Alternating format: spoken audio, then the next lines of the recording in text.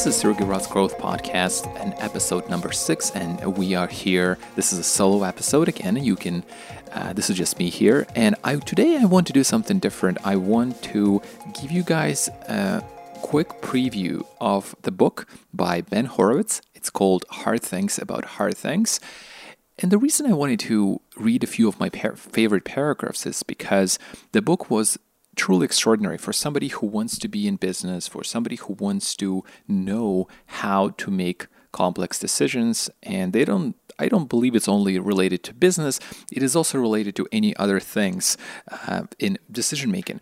And so I wanted to give you a few paragraphs of that and see what you guys think. And then hopefully you will grab the book and read it yourself, because there's just so much knowledge in it about how to run a business, how to manage your thoughts, and it all comes for people who want to be CEOs. But I don't think you have to be a CEO to read this book and get all the knowledge and all the insights to really understand how amazing it is, how valuable Ben Horowitz's advice is.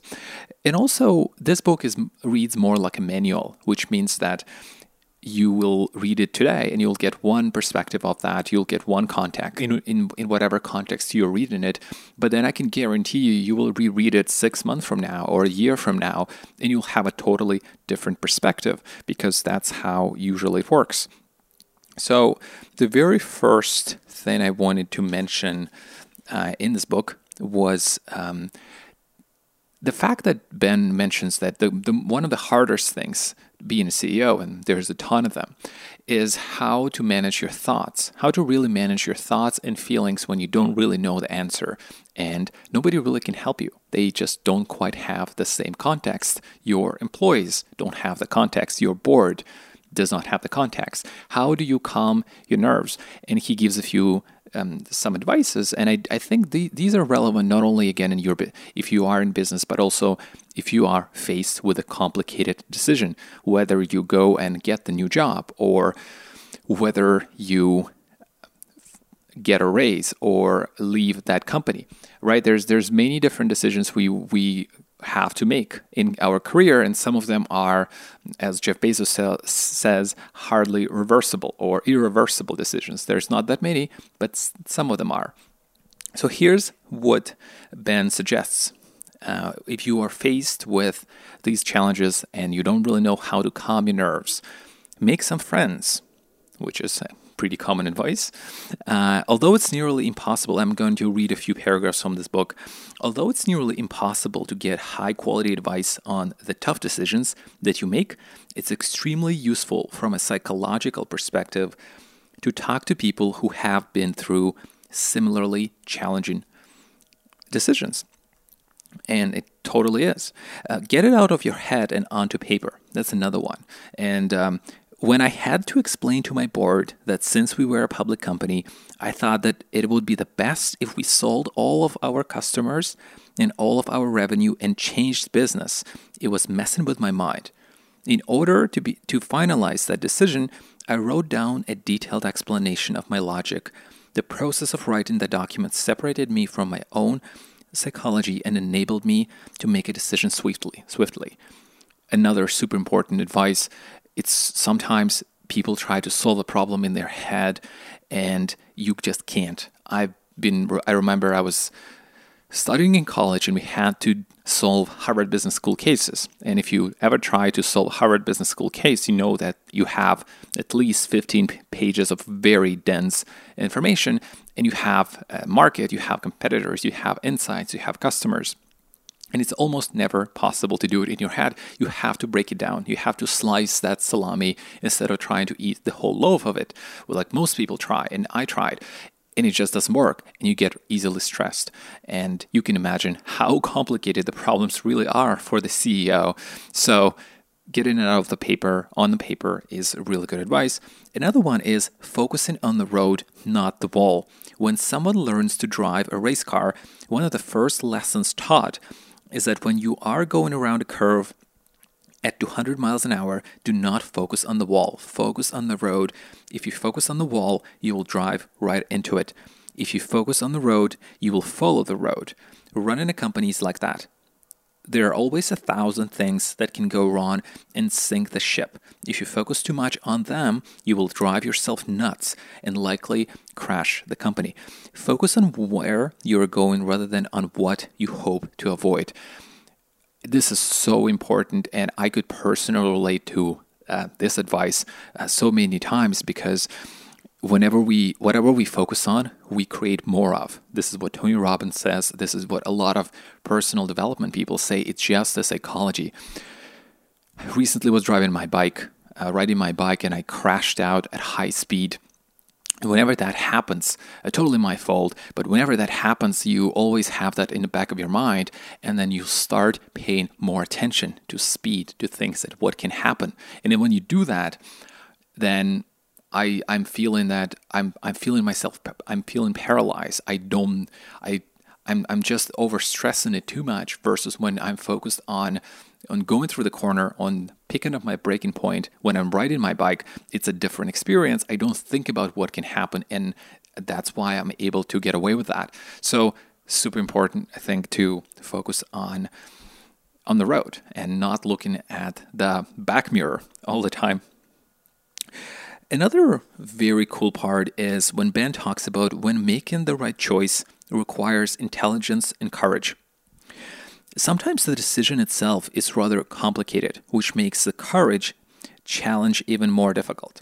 CEOs possess a different set of data, knowledge, and perspective than anybody else in the company. Frequently, some of the employees and board members are more experienced and more intelligent than the CEO. The only reason the CEO can make a better decision is her superior knowledge. To make matters worse, when the CEO faces a particular difficult decision, she may have only a slight preference for one choice over another. Say 54% kill a product line, 46% keep it. If the really smart people on the board, on her staff, take the other side, her courage will be severely tested. How can she kill the product when she's not even sure if she's making the right decision and everyone is against her? If she's wrong, she will have been wrong in the face of advice from her top advisors. If she's right, will anybody even know? And those are very, very difficult decisions. And Ben also gives this cool framework. It has a grid. And on top of the grid, you have two columns, the one that says you are right and the one that says you are wrong. And on the left column, it says you decide against the crowd. And then at the bottom, it says you decide with the crowd. So what happens if you decide against the crowd and you're right? Few remember that you made that decision, but the company succeeds. Which is kind of weird, right? It sucks. Like, you made the right decision, you went against the crowd, you don't really get much credit. What happens if you decide to go against the crowd and you are wrong? Everybody remembers the decision and you are downgraded or fired, which is a completely different outcome. But what happens if you decide with the crowd? So you decide with the crowd and you are right. Everyone who advised you remembers the decision and the company succeeds. If you decide with the crowd, but you're wrong, you receive the minimum blame possible for getting it wrong, but the company suffers. So it's almost better to follow the crowd in a way, and if you do, then the company might suffer, but then a lot of times the right decisions make you go against other people, and then it's such a courageous decision. I cannot imagine how difficult it is, especially with massive companies like Apple, Microsoft, and corporations like that. Courage, like character, can be developed. And this is a super important part, I think. Like, I really like this, a few lines that Ben mentions. In life, everybody faces choices between doing what's popular, easy, and wrong versus doing what's lonely, difficult, and right. These decisions intensify when you run a company because the consequences get magnified 1,000-fold. As in life, the excuses for CEOs making the wrong choice are always plentiful. Every time you make the hard, correct decision, you become a bit more courageous. And every time you make the easy, wrong decision, you become a bit more cowardly. If you are a CEO, these choices will lead to a courageous or cowardly company. It's very much a lot to do with practice, and there are some people who are born courageous, or they have a character being courageous, or they had a parents, or they had an environment they grew up in. But I certainly believe that you can develop that, and the best way to develop that and start small and start taking some courageous action, regardless of how stupid that might be or how uncomfortable you might feel. And then you can develop that muscle, and then you grow, and then you learn, and then you go from there. And I think that is a really good approach. This is what Jocko Willink, the former Navy SEAL and author of Extreme Ownership, recommends as well. This is what Ben Horowitz here talks about as well.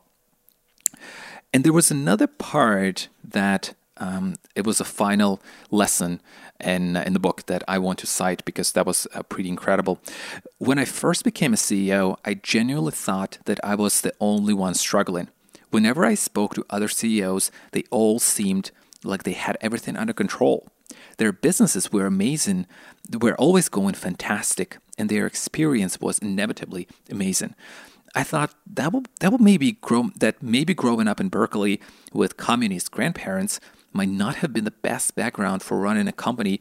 But as I watched my peers' fantastic, amazing businesses go bankrupt and sell for cheap, I realized that I was probably not the only one struggling.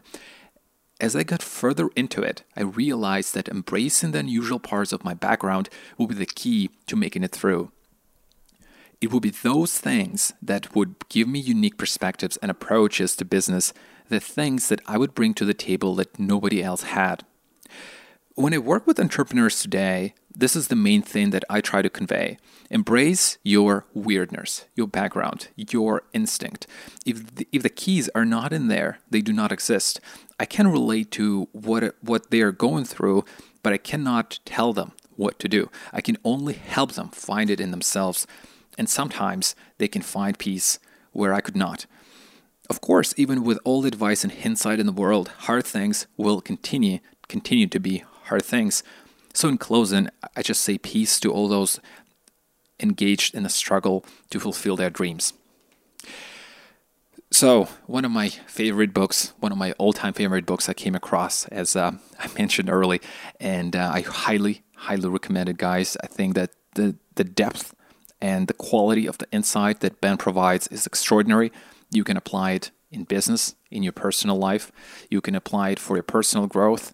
And I've seen so many analogies, how to overcome fear, how to learn more. And again, if you are chasing big goals, if you have big dreams, it's going to be very similar to running a company in a way. It will be, because a lot of it comes down to the mindset and to how to manage your thoughts. And if you are working for a company right now, or if you are in a manager level position right now, this is a priceless book. So go get it. I will link it in show notes. And you can grab it on Amazon. I recommend to get a hard copy, not to get an audible version, or not to get an ebook. Why? You can read it, you can take notes or highlight it the way I usually do it. I just use a highlighter, and then you can just take pictures with your phone and then take the notes out of it. This is a really good approach as well. Or if you don't want to do that and it seems like a lot of work, you can sign up for my newsletter. I have a newsletter every week. And in those newsletters, I will include pieces from books like this. So you will get the best insights that I come across, and I will link it as well. So you can sign up, just first name and your email. But otherwise, guys, I hope you enjoyed this episode. And this is a review or extract from Ben Horowitz's book, Hard Things on Hard Things. And if you liked it, I would really appreciate it if you go on iTunes and leave a 6-star review. I finally started getting 6-star reviews, and I had a few, which is amazing. And they're finally trickling in, which is awesome. And very excited for the future. I'm getting the fan love, which is always good. So hope you guys have an amazing week ahead, and I will see you in the next episode.